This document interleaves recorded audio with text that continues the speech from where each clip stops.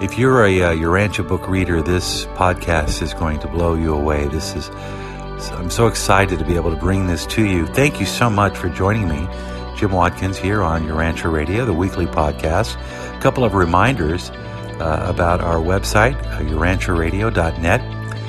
And, of course, we've added some new links on the website we hope you'll check out, including, of course, our regular articles and commentary. Plus, we've added an events link so you can keep up to date on the latest Urantia Book related events going on around the world. Plus, of course, Urantia News is there as well.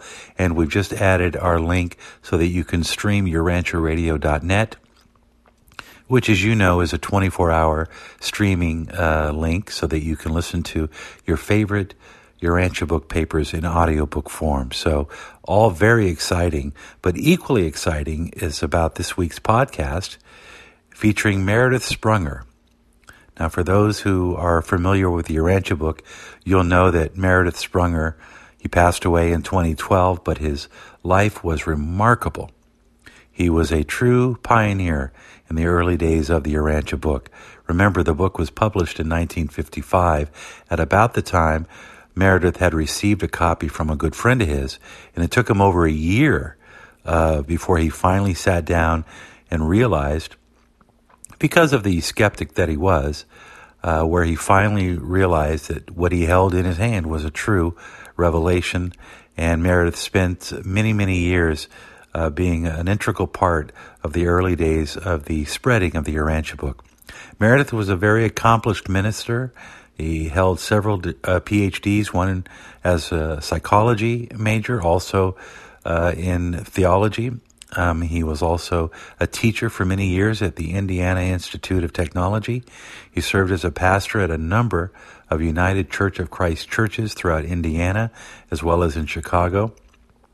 Not to mention his service to the Urantia Brotherhood for a number of years as president, also editor of the Fellowship Journal. And he also wrote and co-authored several historical books, along with my good friend Larry Mullins, on the Urantia Book.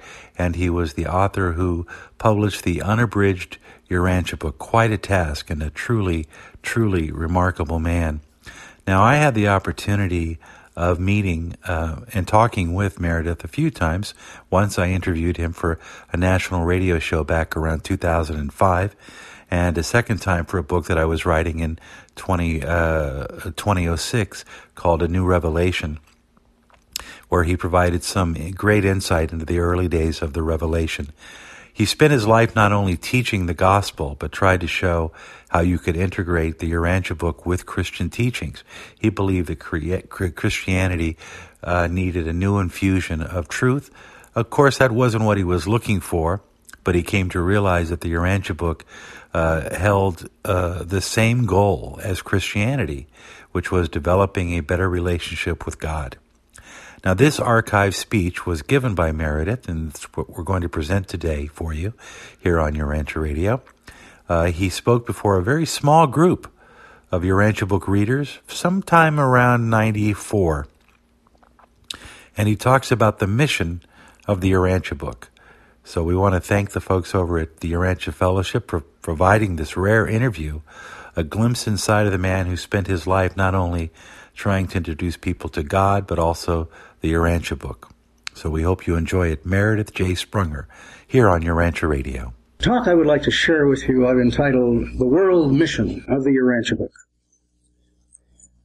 We're living in one of the great pivotal periods of history. Society has gone more change in the last 100 years than the world has experienced in the last 2,000 years. Information is exploding. Some fields of knowledge are doubling. I have here every 10 or 15 years on the plane coming out, the author Jim Nesbitt of Megatrend says that right now their knowledge is doubling every 5.5 years, and it'll only be a couple of years that knowledge will be doubling less than 2 years. Every 2 years it's going to be doubling. So we're really living in a fast age. 90% of the scientists who ever lived are living in our times. We are unlocking the secrets of the microcosmos, and we are beginning to travel in outer space. There is a search for spiritual reality today which is unprecedented in modern times. What is the meaning of all of this yearning for spiritual reality. If we can learn from history, it means that God is at work in our world, preparing us for a new spiritual age. And the key to this new spiritual age is a new major revelatory breakthrough. Just as our world was prepared for the advent of Christ, today we are experiencing another fullness of time in which our society is being prepared for the Urantia Book, God's latest epical revelatory gift to mankind. This new vision of truth confirms and integrates the best of all former revelations and enhances the spiritual truths of all of the traditional religions of the world. We who are pioneers of the fifth epical revelation must learn to relate positively with the peoples of all of the world's religions. Philosophers of religion have long observed that the religions of the world have much more in common than they have in exclusive uniqueness. The Urantia Book is the most inclusive, revelatory picture of religion yet to appear on earth. It is appreciative and constructive in its attitude toward all religions and religionists. And as we prepare ourselves to relate to the peoples of the world and their religious backgrounds, we should become thoroughly familiar with the tenets of these various faiths. It is also important to remember that within and among all religious groups there are common polarities. The educated intellectuals versus the unlearned masses. The prophets versus the priests. The rigid conservatives versus the flexible liberals. In each religious group, the educated, prophetic, and open people are usually the first to recognize and accept new truth. When we look at the religions of the world as total entities, it would appear that Christianity, Judaism, Buddhism, and Hinduism are evolutionally the best prepared to receive the teachings of the Urantia Book. Islam is probably the most defensive and reactionary of the world's religions, and yet it accepts prophets of other religions in its sacred scripture, and the Sufis are quite open to truth from many, many outside sources. Although we should bring the good news of the Urantia Book to all of the religions of the world, Christianity in particular is prepared to receive its message, I believe. The Christian Church is the major evolutionary religion rooted in the life and teachings of Jesus. In many ways, the authors of the Urantia Book express a special interest in upstepping the Christian Church. They refer to Christianity as the best of the religions of the 20th century, 2083. The best exponent of Jesus' life work on earth, 2085. One of the world's greatest powers for good, 2085. The cocoon in which the kingdom now sleeps, 1866. And if enhanced by the fifth epical revelation, the greatest hope of the world, 2086. This is a profound endorsement. There are basic approaches which we should keep in mind when relating to any religious group. We should always start by attempting to establish common ground. All of the religions of the world have much in common with the Urantia Book. We should emphasize the positive aspects of each religious faith. Add to spiritual realities which people most need and desire. Be cautious and tactful in correcting errors when such negative communication cannot or should not be avoided. Highlight service and living faith rather than theology. Engage in fellowship and dialogue with openness while avoiding unnecessary structure and rigidity. Stress spiritual truths and principles which are universal. The moral and social application of these spiritual principles is determined by many environmental and developmental factors, and therefore it's always a mistake to try to emphasize the moral or application factors rather than the spiritual truth factors, and allow these individuals to apply the spiritual truths in their own way, in their own culture, in their own religion, in their own way. And this is a very important kind of thing that we ought to learn how to practice. Outreach work is best conducted by indigenous people, those who are social and religious members of the group where interface is sought. Are always the best kind of missionaries and most likely to be effective. Work within the religious institutions of society where and whenever possible. Jesus taught within the institutions of Judaism until he was barred from doing so. Paul was able to communicate meaningfully with the Jews of his day because he was a scholar of Judaism. Work at the point of psychological readiness and do not expect too much change in people. Allow the evolutionary process to determine their rate of growth. Anyone familiar with the history of religious movements will appreciate the significance of social confrontation. A religious faith and philosophy does not become a force in society until it enters a period of social challenge. No matter how ironic, loving, and wise a new and advanced religious view of life may be, it does not achieve effective communication and viability in any community or a nation until it experiences a time of social confrontation. And you can search the pages of history in every religion and in every major outstep. That is always the case. The Urantia Book is just beginning to enter this period. The evangelicals and the fundamentalists are starting to write brochures and books in which the Urantia Book is singled out as one of the modern heresies. I can give you chapter and verse in case you might be interested. Dr. Sadler used to say, when the Catholic Church places the Urantia Book on the banned list, get ready to sell a lot of books.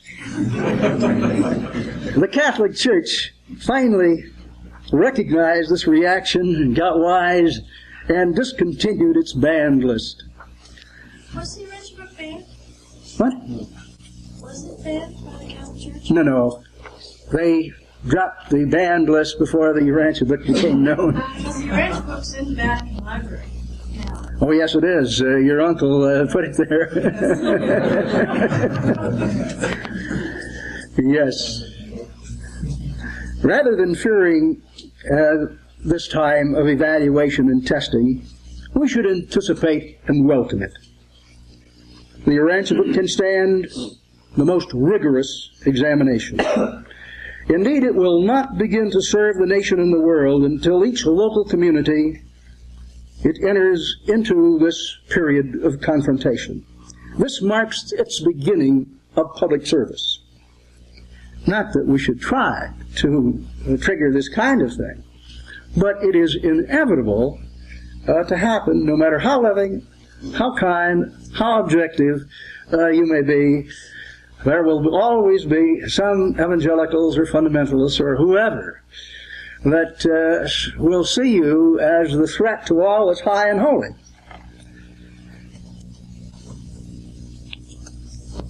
Historically, religious professionals have been among the last to recognize and respond to new revelation or major reform movements. For this reason, for many reasons, centering around personal security, institutional preservation, and professional training, ministers and priests will not usually read the entire Urantia Book or seriously examine it until enough laymen in their churches or religious institutions are themselves reading it. Although it is important for ethical reasons to introduce religious leaders to the Urantia Book early in our outreach ministry in a community, we should realize that, with few exceptions, laymen will be the first to recognize its quality rather than the clarity by and large.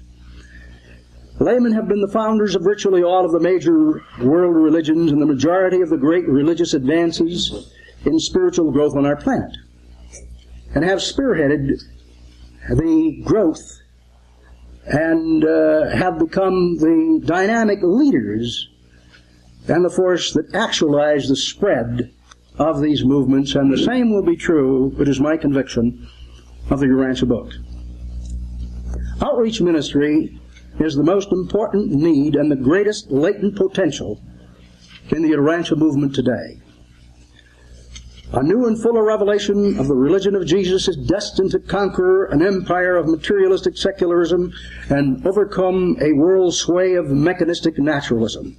Urantia is now quivering on the very brink of one of its most amazing and enthralling epochs of social readjustment, moral quickening, and spiritual enlightenment.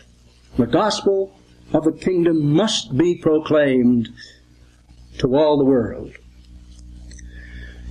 This great mission depends on dedicated missionaries. We can be disciple-type followers who quietly live the enlarged gospel in our personal lives. This is good, but not the level of dedication necessary and needed to bring this new epical revelation to our society and to our world. Only apostle-type workers, filled with enthusiasm, wisdom, and courage, and dedication, will be able to bring this transforming spiritual message to our society and to our world. Such apostles of new truth are inevitably called to serve in the atmosphere of social confrontation. This is why Jesus warned his apostles that as bearers of new truth, they would experience rejection in their own families and hostility in society. Growth is always a traumatic experience for individuals and society. And I suppose my advice to those who don't have a stomach for this kind of thing is the advice Harry Truman gave. If you can't take the heat, get out of the kitchen. Because of the rigorous nature of outreach ministry, the Fraternal Relations Committee of the Urantia Brotherhood in their August 10, 1982 report state that outreach work is best engaged in by individuals and organizations independent of the official direction of the Urantia Brotherhood. The Urantia Brotherhood functions primarily as an educational social institution with a religious purpose. The difficult and sometimes controversial task of introducing the Urantia Book to society is best carried out by organizations designed for this purpose, such as the Family of God Foundation, the Christian Fellowship of Students of the Urantia Book, BEAM, the Dallas Fellowship, the Ahsoka Foundation, and possibly the Boulder School. Many other organizations of this nature will come into being in the decades ahead. This pluralism of service will evolve a loose network, assuring creative diversity and dynamic variety in outreach ministry, and this is good. The history of the growth of religious movements also teaches us the importance of establishing stable groups at the grassroots of society. Growth does not take place on a grandiose manner. And all too often I see people with some kinds of delusions of grandeur. They want to stop at the bottom and work down. This is not the way things work in an evolutionary world. It proceeds through channels of social communication to develop a viable constituency in specific local communities, like Boulder, Colorado. In time, centers of influence do evolve, and gradually the entire society and culture is permeated by the new stimulus of spiritual growth. Today, we stand at the beginning of the public phase of outreach ministry in the Urantia movement. The first stage of public ministry is characterized by curiosity and indifference, which is soon followed by a period of opposition and social confrontation. The real quality of the spiritual message of the book is then tested by this challenging individual and social experience. Movements become a social reality when the truths they proclaim become indigenous in the lives of people in local communities. Such pioneering is never easy.